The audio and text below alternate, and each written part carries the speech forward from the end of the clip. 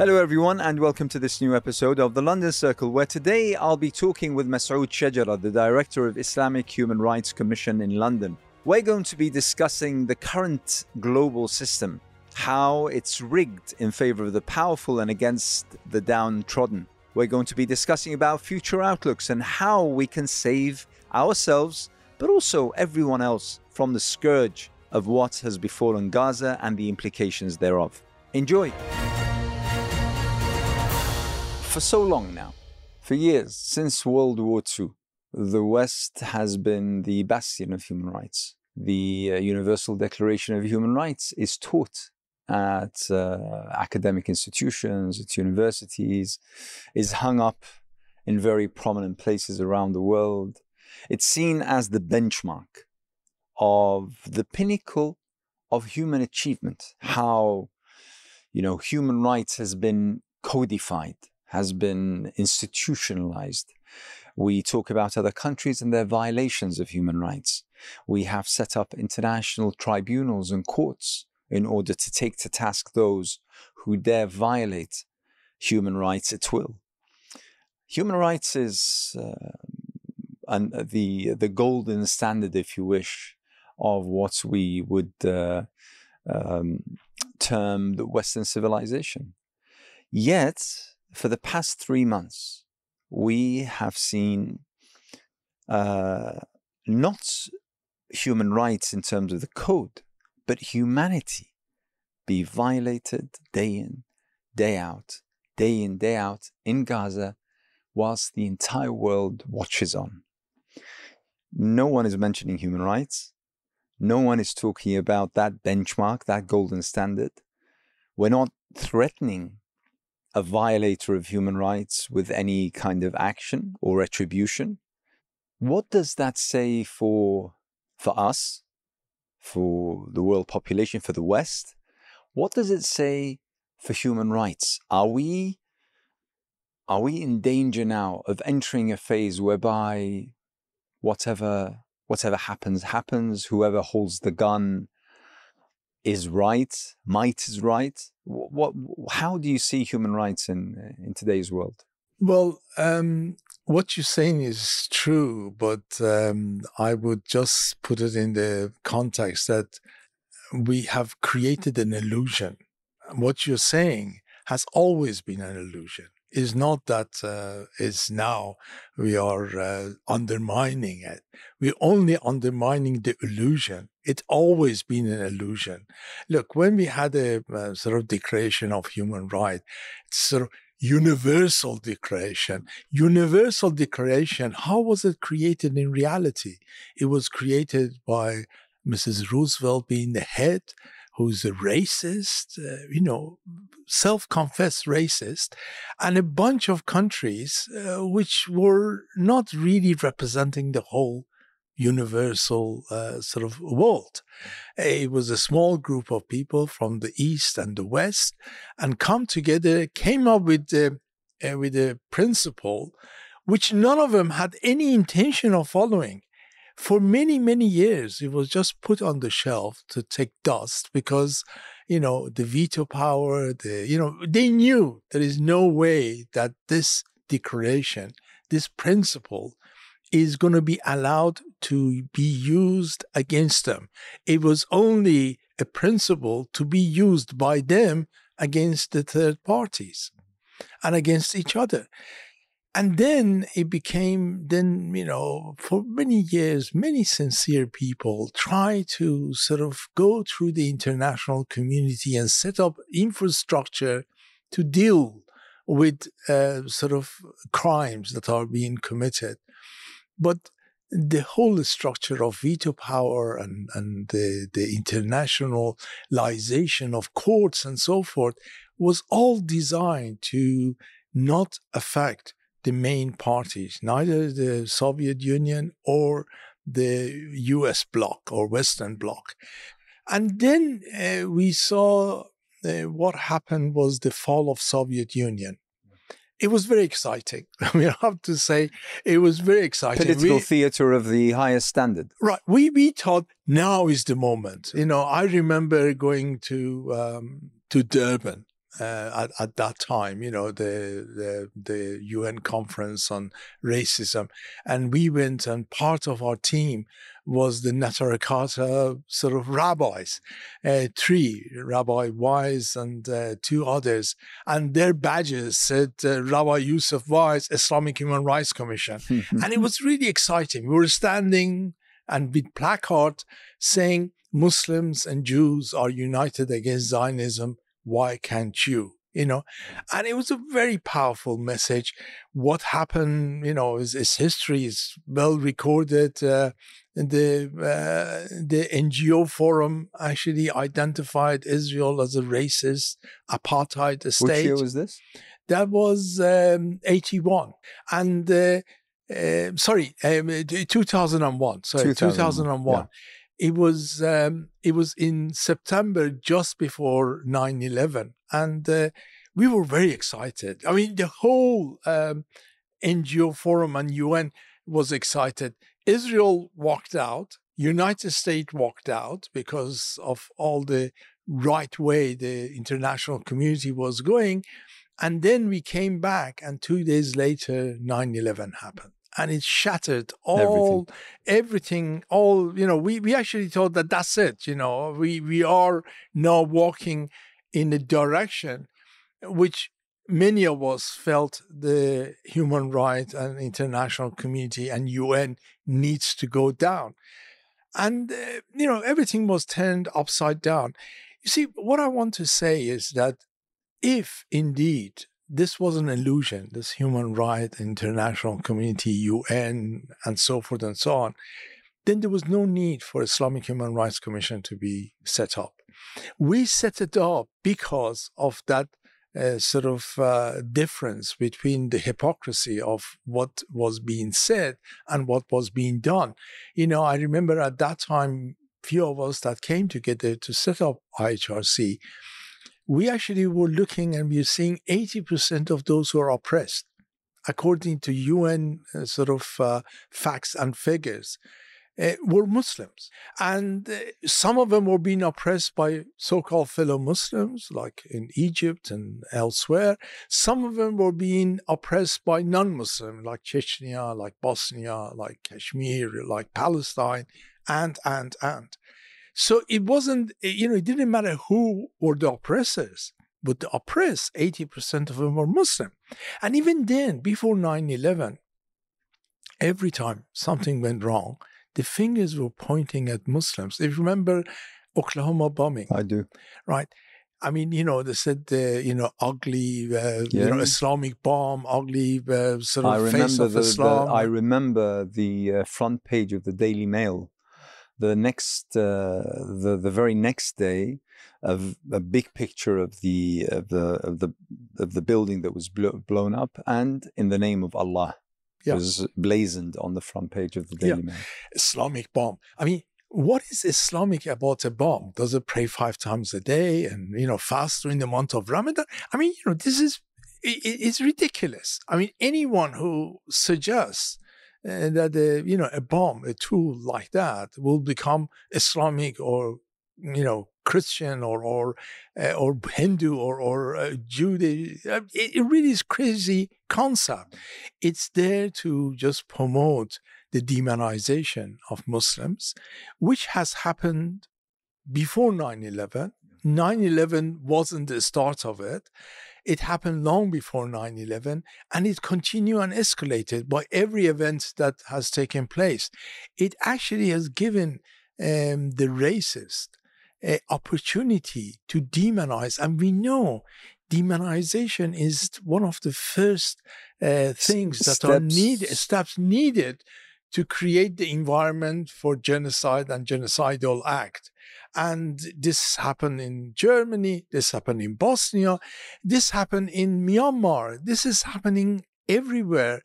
And now it's happening on international level in such a escalation that is unbelievable. Look what is happening in Palestine, look what is happening in India. The Hindutva and the way, the demonization process is so escalated.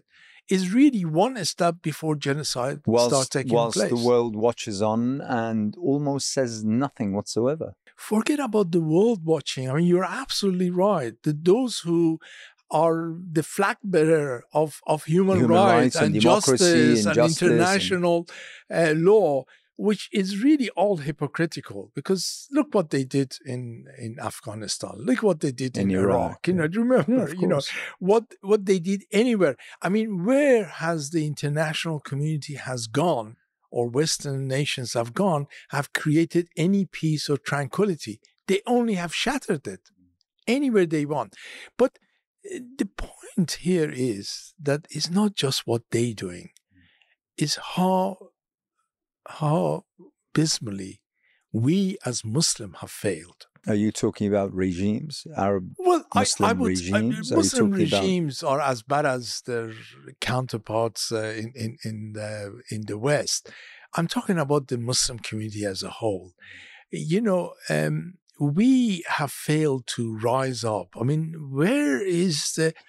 You know, I'm always sort of finding it very difficult that with all the level of Islamophobia that is happening in Britain and elsewhere, have we had one demonstration against Islamophobia? Forget about everybody else. But we Muslims, have we gathered and organized one demonstration anywhere in Britain, Europe, or United States, or anywhere else? I can't remember one. I have failed to see one. And then you get it on the other side, the Zionists, while they're committing and supporting genocide and apartheid and illegal occupation, they have the audacity to come into the street and claim that they're being targeted as anti-Semite. Now, you know, that you can't blame it on sort of leaders of Muslim or governments, world or governments and so forth. It really comes back to us. How articulate are we? How serious are we? How in depth do we have understanding what is happening to us? It's, I mean, this all is fine and proper, but it leaves me with a question. And that is, on the strategic aspect, we as a human race, do we still need a codified human rights declaration? Do we still... Let me put it like this. You just said the problem is not with the words, the problem is with the actions. The problem is the West put forward this Universal Declaration of Human Rights. However they did that, with whatever hands or whomsoever's hands, we had this. But then the problem is that the West put it in order so that it could use it as a stick against others, rather than for a tool to be used universally as a benchmark for everyone to abide by. That's fine. So the problem is with the bearer. The problem is with those with power, those with influence, those with armies that can occupy the world. Those are the ones who are to blame. So are you saying that the Universal Declaration of Human Rights as a document is important, and it's something that the world can agree to abide by, can come together and deal with each other civilly? It's the problem with the people themselves. It's the problem with the powerful governments. It's a problem, let's name it, with the US, the UK, France, Germany, and the list of probably 10 countries around the world. Is that what you're saying? Well, it's both. I mean, look, I think when you have an idea, the idea is a very good idea that we should have a concept of conscience for humanity. And it's like, you know, when who was it that was Gandhi? When he was asked about Western democracy, what he thinks, he said, "Well, it's an interesting idea." Yeah, it's a good idea. It's a good idea. Yeah, I think you know, on the same note, I want to say that this is a good idea, but it was created for a different purpose. It was created as a tool for oppression. It wasn't created as an idea to take us from where we are into an environment and a culture which is better than what we have. There are problems with the Universal Declaration. One is that if it's universal, then it needs to be universally applied and universally implemented and put together. A small group of countries came up with this idea and then became a sort of a religion that you actually have to accept it or you're blaspheming against. It became a colonial tool in a post-colonial era. And you can't change it. So people from global south, people from a Muslim background, and so forth, they had no input into No this. say. And no say and no way to reform it. And yet they're beaten over their heads with it every single day. I mean, look, there is a first generation human rights declaration, and there is second, third, and fourth, and those are being ignored. But, for example, land right, water rights, these are really fundamental, basic human rights concepts. And it's been denied, to people who are being, the colonialism and the new colonialism is abusing them by these, ignoring these fundamental rights.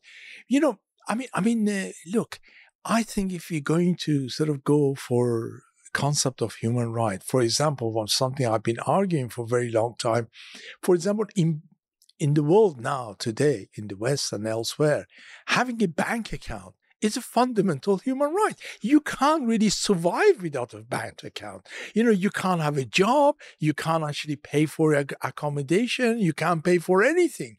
You can't pay all these things in cash. And so having a bank account is fundamental right, but it's not recognized as a fundamental right, even in Europe or in Britain and elsewhere. So really, these fundamental rights are only rights of certain people, not everybody. So that's one thing, and I think we need to be understanding. But also all the institutions, including international courts, the UN, and so forth, they are all colonial tools. They're not tools in hands of me and you and ordinary people to use them. I mean, look at the situation we've got right now with the ICC. The prosecutor gets up and goes to occupied Palestine, spends 3 days down there, most of it with the Zionist institution and Tel Aviv and everywhere else, listening to, cries of so-called victims, and then spends 1 hour, not in Gaza, but in West Bank, and gives 10 minutes for the Palestinians to articulate as a victim. It's outrageous. How can we possibly expect anything resembling justice to come out of an institution like that? There's no way. So or with the UN, with the sort of veto powers and so forth, these are very good ideas, but they have become the tools of the oppressors. I have to say that I agree with everything that you've said, and I give an example. It might be a parable, but I think it's a useful analogy. There was a time, and particularly around 9/11, during the 90s, and then 9/11 happened, and then thereafter, there was talk about democratization, and in fact, the pursuit of the invasion and occupation of Iraq was, if you remember Condoleezza Rice at the time after, it became the buzzword, democratization. And Iraq was going to be that beacon of democracy in the entire region, whereby other nations and other states will yearn to be the same. Look at Iraq now, more than 20 years on. Democratization. I forget when the last time I heard the word democratization ever being said. I forget. It was used to justify a war, to justify a colonial project, a modern colonial project, and that was it. It was done away with. And now no more talk about democracy, no more talk. The Arab Spring, we had democracy then, but then we saw what's happened in Egypt. We saw now what's happening in Tunisia, what's happened in various other countries. Libya. I mean, Syria, it's a fad. At best, it's a fad. Yeah, but the thing is, this is what worries me. How do you hold governments, international actors, those with power, how do you hold them to account? If we agreed that the premise is faulty, is at fault, is problematic here in the case of human rights, of the Universal Declaration of Human Rights, where do we go? Look, as I said, these have all been illusions. I remember after 9/11 how we were hopeful that we will see some sort of implementation of justice. And, if you remember, Ken was the mayor at that Ken time, Livingston, and he was very positive, the way, the meetings we had, you had, and so forth and so on. We actually were energized that, look, there is a hope, and that hope shattered. What I'm trying to say is that, we have failed as a human being, as Muslims, and as an opposition, as people who will try to have a different view of the world and where we want to end up in a environment of healthy environment rather than environment of hate, and so forth and so on. We fail to recognize that this system is fixed to go the direction that it's going. And we need to have an alternative system. We need to work for an alternative system. We actually felt that there is a hope of working within that system. And I was an absolute believer in that. Right. But I think we actually were wrong, because we were bought into that illusion when that was only an illusion. I actually think we need to have an alternative. We need to have a decolonial sort of perspective of the world's view. And we need to create infrastructures which are decolonial, not colonial, massaged to address, the beast is not going to address the needs of the ordinary people. We need to recognize that. When I say we, I don't mean just me and you. I mean we as opposition who have woken up to the reality that this colonial system will only do what any colonial system will do, and we need to replace it. Do you agree with me that, and I'm eternally an optimist and eternally seeing the glass half full, do you not see that this is a potential for humanity to come together? Because the victims are everyone. You're an Islamic Human Rights Commission. I work with a Muslim organization, for instance. But to be perfectly honest, what you're saying is that basically the vast majority of humankind are affected negatively by how, these institutions are, in a way, I'm going to use this word that you didn't use, rigged. Yeah. Rigged against the poor, against the weak, against the vulnerable, against the downtrodden and the such, and play squarely in the best interests of the powerful. Yeah, these are games that have been created to serve. So is this not an opportunity? It is, but it only becomes an opportunity when we realize that we need to create alternatives. You see, look, we talked about the fall of communism and what happened in Durban. I really, honestly, was so charged being there that I thought, this is it, this is it. Because what was the problem was, on one side, Soviet Union, on the other side, United States. And this created a conflict which undermined the ability of the world to rise up and become internationalist and to address the humanity and the needs and aspiration of it. But I was wrong, because even without Soviet Union as a power, United States wasn't going to give up its colonial tendencies and colonial projects. And if it was the only power in the world, it will still be abusive. So we need to change all that. What I really want for our next generation, we're getting sort of past it now, honestly. The next generation, I don't want them to be fooled in the way that we were fooled.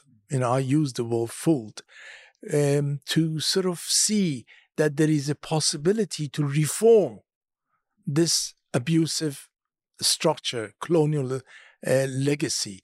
We need to replace it. And let's go to something like the issue of Islamophobia.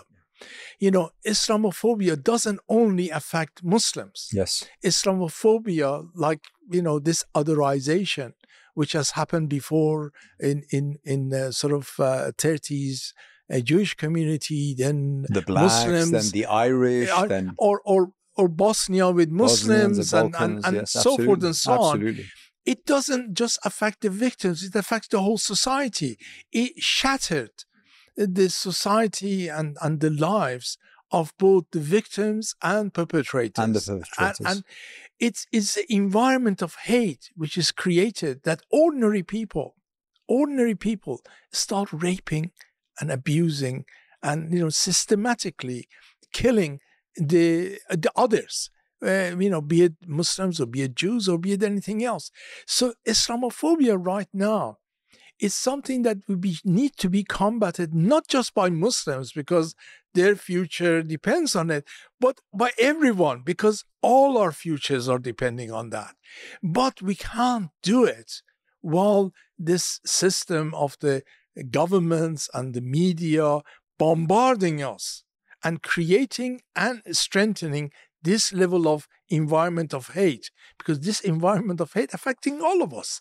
So we need to find the right remedy for addressing things, and we need to do it all of us together.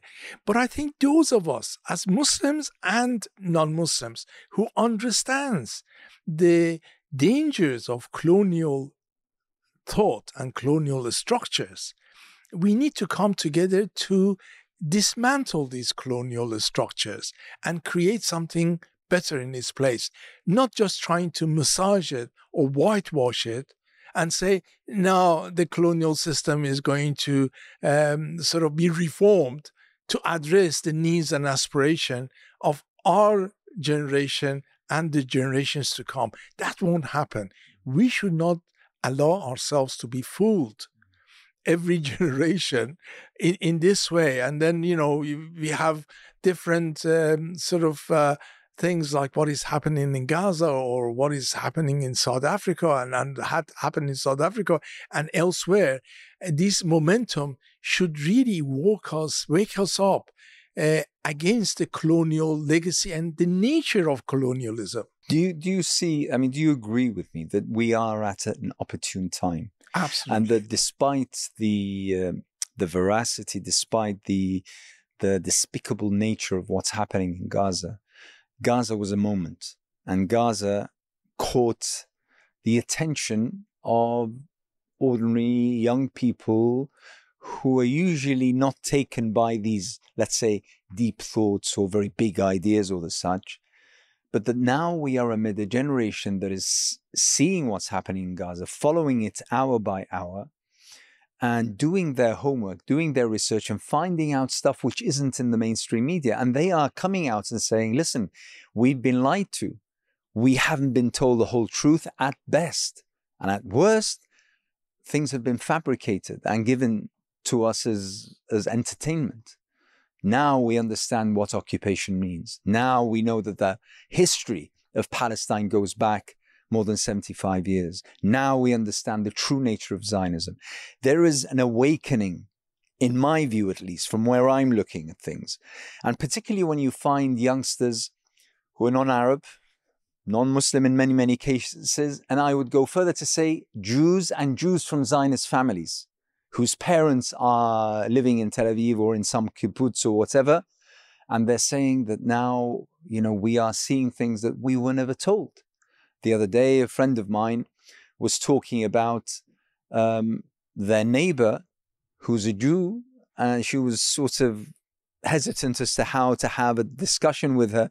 And to her surprise, this Jewish friend of hers comes to her and says, I'm not talking to my family anymore, because my father says, well, don't believe the news. There aren't that many children killed in Palestine. So this lady, she tells her father, she says, well, in that case, you are justifying those who undermine the figures of the Holocaust victims.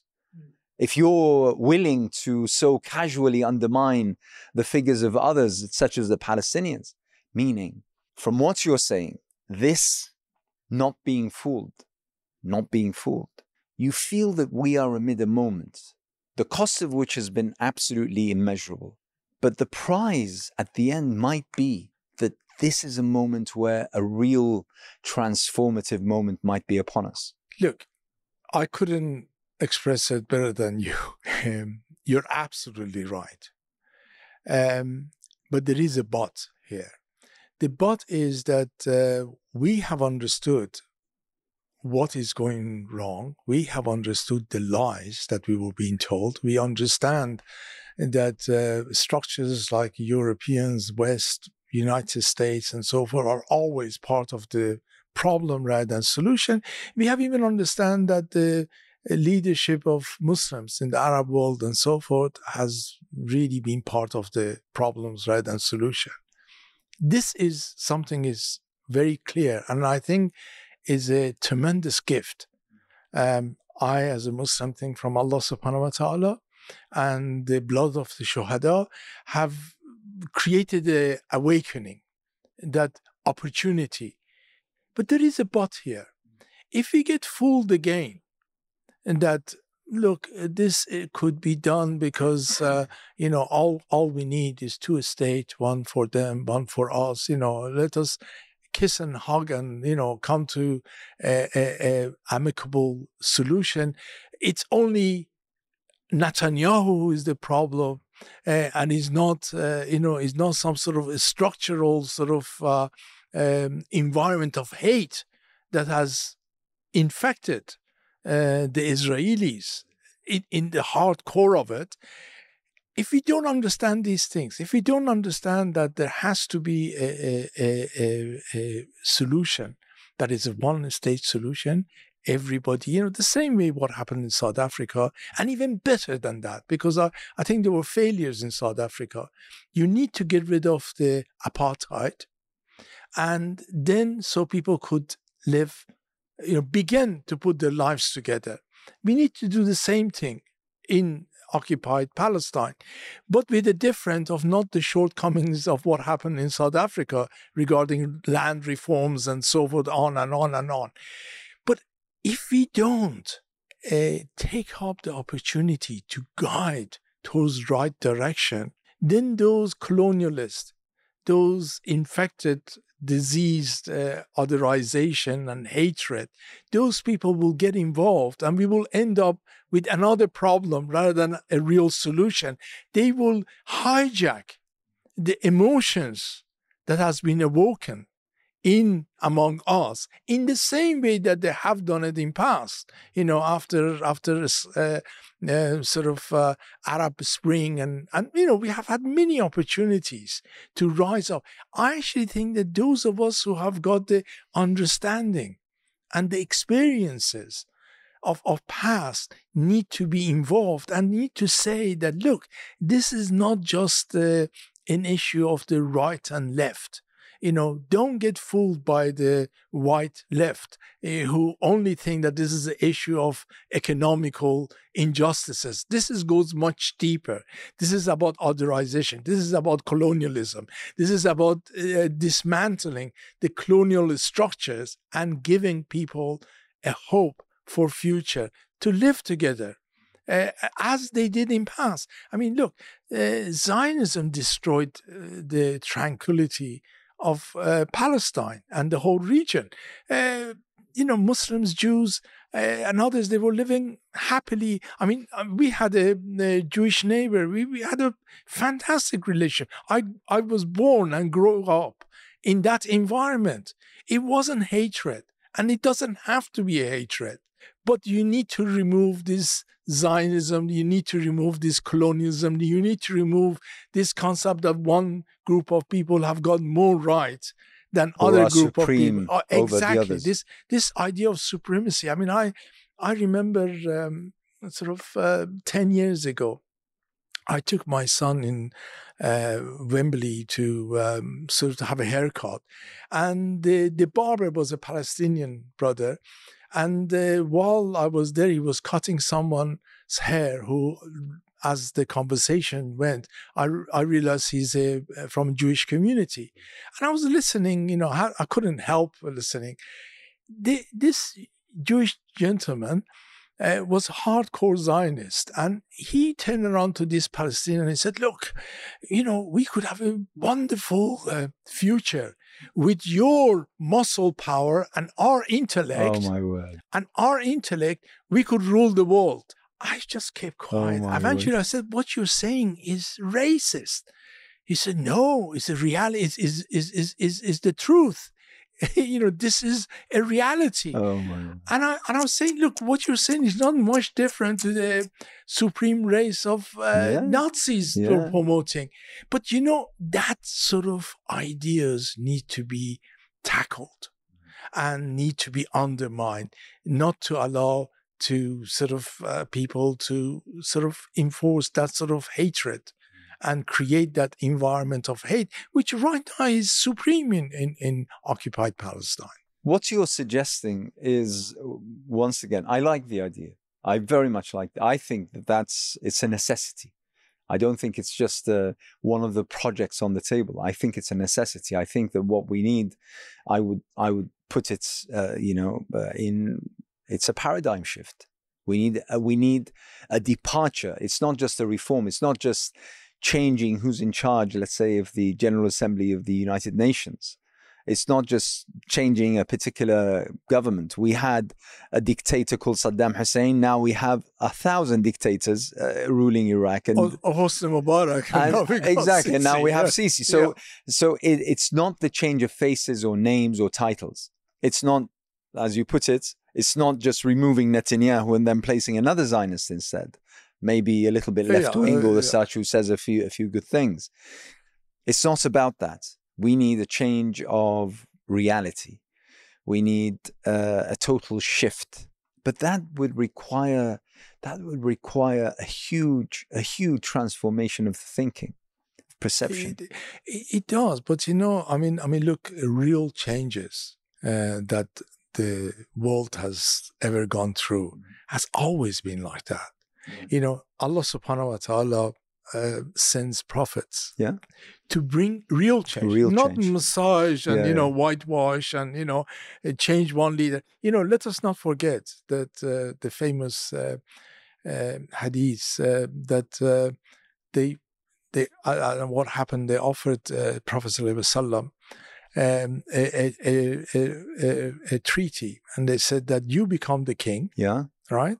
1 year we worship your God. 1 year we worship all our gods. Right? Now this offer has never been given to us. We never been given such a good offer. Right?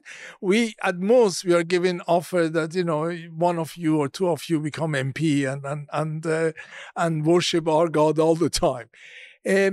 And what did the Prophet ﷺ say? That if you put the moon in one hand and the sun in another hand, I will not accept. Why? Not because he had a hatred, having some sort of treaty. He was committed to create a better and juster society, as we should be, for everyone. Right. Rahmatul Alameen. Compassion to the all mankind. All creation. All creations, absolutely. Yeah? And so he didn't accept it because he was Rahmatul Alameen. And because he knew that to bring a change, you really need to be in fundamental change. And this is what we should follow. I actually think that that's a tremendous lesson to us as Muslims, that you can't, by putting someone as a king, even the Prophet ﷺ, in the structure of Taghut, you can't bring solution. You need to change that Taghut. You need to change that into something much fundamental. And I think there's no point of us wasting our youth, our livelihood and everything, and chasing shadows and chasing illusions. We need to bring a real change. Coming back to Gaza, one of the probably most important fewish revelations, discoveries, that the Western civilization, if you wish, call it that, if you will, has been absolutely exposed, has been absolutely and utterly exposed. It's been left virtually defenseless.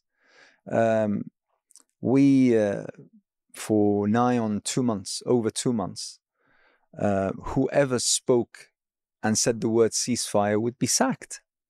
Ceasefire, which is a call to end violence, which is a call to stop shooting at civilians. It's something that any sane person, you don't need to know the person's ideology or religion or faith or tendency or sexual orientation. You don't need to know anything about this. When you find a situation that is violent, where someone is being hurt, the first thing you do, you call for both sides to stop being violent. Killing. Stop killing. Yeah. Yet this word in the United Kingdom was a sackable offense. And a number of MPs, a number of ministers actually, were sacked as a result of them calling for a ceasefire.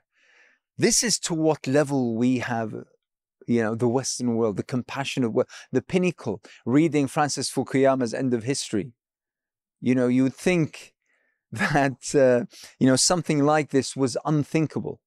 When you read A Clash of Civilizations by Huntington, you would assume that the West has reached the end of the line. There is nothing more. There are no more ideas that can come forward. There is nothing more supreme, more high than where we are at in the West. Yet, we saw some of the most, I hesitate to use the word evil, but the most beastly manifestations being uttered by people who seem to be well educated, who seem to be neatly and tidily dressed, who seem to be coiffed and very well looked after, and they should know better, and they should at least know history better. Now, once again, I go back to what I said earlier. Now, this might be a transformative discovery, but it leaves the world exposed, because all of a sudden, you see, now this is where I'm concerned. While that, you and I'm sure will agree that this was something that needed to happen sooner or later. These hypocrisies needed to be exposed. These lies needed to be exposed. And people, ordinary people, often non-political or non-engaged in political activity or thought, need to see this, need to realize and understand what we've been saying now for decades. The problem that I have is that simply because human nature dictates that I need to find a power to look towards, I need to find a leader to look towards, we're now looking around and either not finding anything or maybe detecting others that aren't fit to fill that kind of vacuum. So that transformative moment where I'm getting at, whilst much needed, might lead to a phase where there is a little bit of chaos, probably even anarchy, until we find something else. Yes, I think you're right from a point of view that now things are much more clear than they were a year ago or 2 years ago or 5 years ago. But my argument is that you're absolutely right. But we are still thinking about how to reform this, and this is the danger, that only if instead of, let's bring it to UK, if we had a different leadership in the Conservative Party, if they were out of power and someone else came, or if we had a different leadership in the Labour Party or other parties, then it could have been different. No, there is a disease in our democracy, and that like the Arab leaders, politicians now in the West are only concerned with their own political future. They don't care about the economic interest, political interest of the future of humanity or anything else. They only concern about their own little political future. And they see that in the context of current issue, that they need to be supportive of the Zionist entity and their infrastructure and their media empires and everything else, because if they go against that, they're going to be treated as Jeremy Corbyn would. And we need to change that concept. The only way we're going to change it is that those who have done this, be it Biden or be it Sunak or anyone else, and their political parties need to pay a political price in the next election. If they don't pay a political price for disowning the interest of nation, the interest of humanity, it'll be justified. It's going to continue. It's going to continue. It's not an issue of Palestinians' occupation anymore. It's an issue that these people are going to sell their souls and to Satan and to evil, and they will go against the interest of their nation, be it economic, political, and they will go against the interest of humanity. I mean, this is what is happening right now. Humanity is in a crisis, right? And if we don't hold them accountable politically because they don't care about anything else, then we're going to see more of this. If we don't concentrate on that, which I'm really worried that we are not going to be able to do as a community, and then we're going to see, unfortunately, even worse scenarios in future before it gets better. And your expression that chaos and anarchy will set in. There has to be other prices to awaken us and awaken and what's happened in Gaza is simply a manifestation of apparently what needs to happen for people to wake up. Absolutely. For the world to wake up. Gazans are paying the price, but people are waking up. It brings me to tears very often, looking at the price that an innocent child is paying in Gaza for us to wake up. And if we fail to wake up properly, if we just, come out of one dream and end up in another illusion, then we have actually undermined the value of the sacrifice of every Palestinian child and citizens and civilians. And I think that is a huge responsibility on our shoulders. We have to change the system. We can't just whitewash it. The Islamic Human Rights Commission is about to publish something regarding freedoms in a number of countries, including the UK, France, and Germany. And what you've just said has reminded me of something that I read, and I have to say that at first I thought this is something fabricated, this can't be true. And then I realized it's actually true, and I am sent the actual document in German, Deutsch, and the translation is quite clear, that one of the provinces in Germany has begun implementing a local legislation by which anyone offered a residency has to sign up that they recognize the state of Israel. And I'm thinking to myself, Germany is constantly seen as a country and a nation of people who are highly rational, highly logical, very systematic. We even make fun of their sense of humor, their very dry and non-existent sense of humor, because they are so methodical, so logical, so reasonable. How could that happen? How could that happen in a state in Germany telling people, sign on this piece of paper that you recognize the state of Israel? I mean, to be a citizen, a citizen in Germany. I mean, what is this? What's happening? It's unbelievable. It really is unbelievable. It's not just Germany. I mean, the report that we are doing is covering Britain, France, and Germany. But it's not only just these three countries. It's also, even in Europe, Austria and others. This is unfortunately a madness that is happening everywhere. I mean, if in Britain, somebody holding a placard in Arabic get arrested. Then a Zionist attacking rabbis using the terminology of Nazis in front of the police officers, gets away with it. I mean, it is absurd. It really is Alice in Wonderland. Really, I sort of look at it and say, how could this happen? But we have allowed this.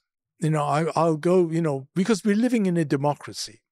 We should have been able to stand against this direction, which is not the direction by one political party or other political party, is the direction of the whole society, be it in Germany, be it in Britain, or be it in France or anywhere else. It's because we actually have failed to keep the society at check point. And we allow the use of otherization and politics of fear and politics of racism, Islamophobia, to actually become so prominent that we are seeing what is happening. And it's not in one arena, in our education, everywhere, in our employment and so forth and so on. So I would say that, yes, we are at the opportunist moment.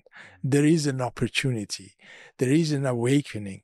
But let us not lose it as we have done as the human race in other opportunities, be it the sort of Arab Spring or, what happened with Iraq and the war and Afghanistan and so forth. We have seen so many sort of moments in man's history, in our lifetime, which there was an opportunity for us to really wake up, I mean, United States is spending for presidents, so much billions, and removing Taliban to replace it with Taliban. I mean, this, you can't write jokes like this, but these are the reality that has happened, and we have failed to wake up. Let us not lose this opportunity. Let us be sincere to innocent life of Palestinian children who are giving their blood to awaken us, to bring a real change rather than an illusion. How do you see the future of this country?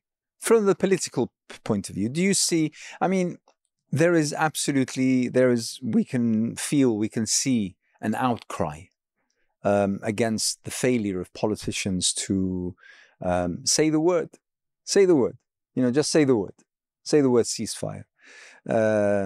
There's a condemnation, which is society-wide, of the policies of Britain in giving succor to the state of Israel and to Zionism without condition.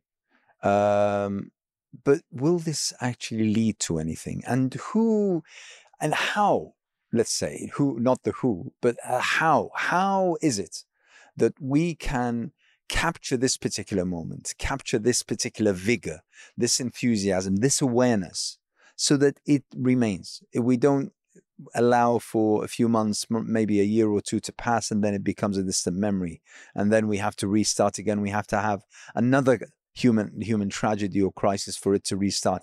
How do we capture the moment? Yeah, that is really a key thing. You remember at the time of Iraq War, how we were out in the streets. Both of us were on the stage, Stop the War, and how much energy we put into that. But the fact is this, that we failed to enforce that sort of direction which was taken. A legal war, a war which actually only brought death and destruction, not just to Iraq, but everywhere else. And it created what we have right now. We failed to stop it. We failed to stop the politicians. If we fail now to stop the politicians going the direction that they're going, they don't give a damn about humanity, about their own citizens, about the people who are voting for them, and they call it the democracy. If you're not able to capture that and, let's say, punish the politicians for ignoring democracy, ignoring concept of justice, ignoring humanity, then we are going to see much worse. And I think what we need to do when it comes to the next election, forget about this prejudices that I'm a Labour man, I'm a conservative man, I'm this man, I'm that man. We need to reform our system. So anyone who has taken the route of disaster, as many of our politicians have taken, needs to be punished in the ballot box. And it doesn't matter what other fool is replaced them, but they need to be replaced. Only then we are going to see a change within the political system, that people reform them to listen to concept of justice, to listen to the wishes of their constituency. Because at the moment, they don't really give a damn about the constituency or the concept of justice or the concept of humanity. It's very clear. So how can we change it? We need to remove all those people. Even if you remove them and have someone equally as bad, still, that's the first step. If we fail to do that, we're going to be here another 10 years' time. My life won't probably give that opportunity, but we will, other generations and so forth, will be sitting with myself or yourself or in our place, and will arguing the same things, same points again and again. Because the problem is not individuals, is not who is in charge of different political parties. The problem is their unwillingness to listen to concept of justice, humanity, or what is right. They only care about their political future, and their political future is guaranteed by other things other than the community at large. Jazakallah khair, ya Masood. That was excellent.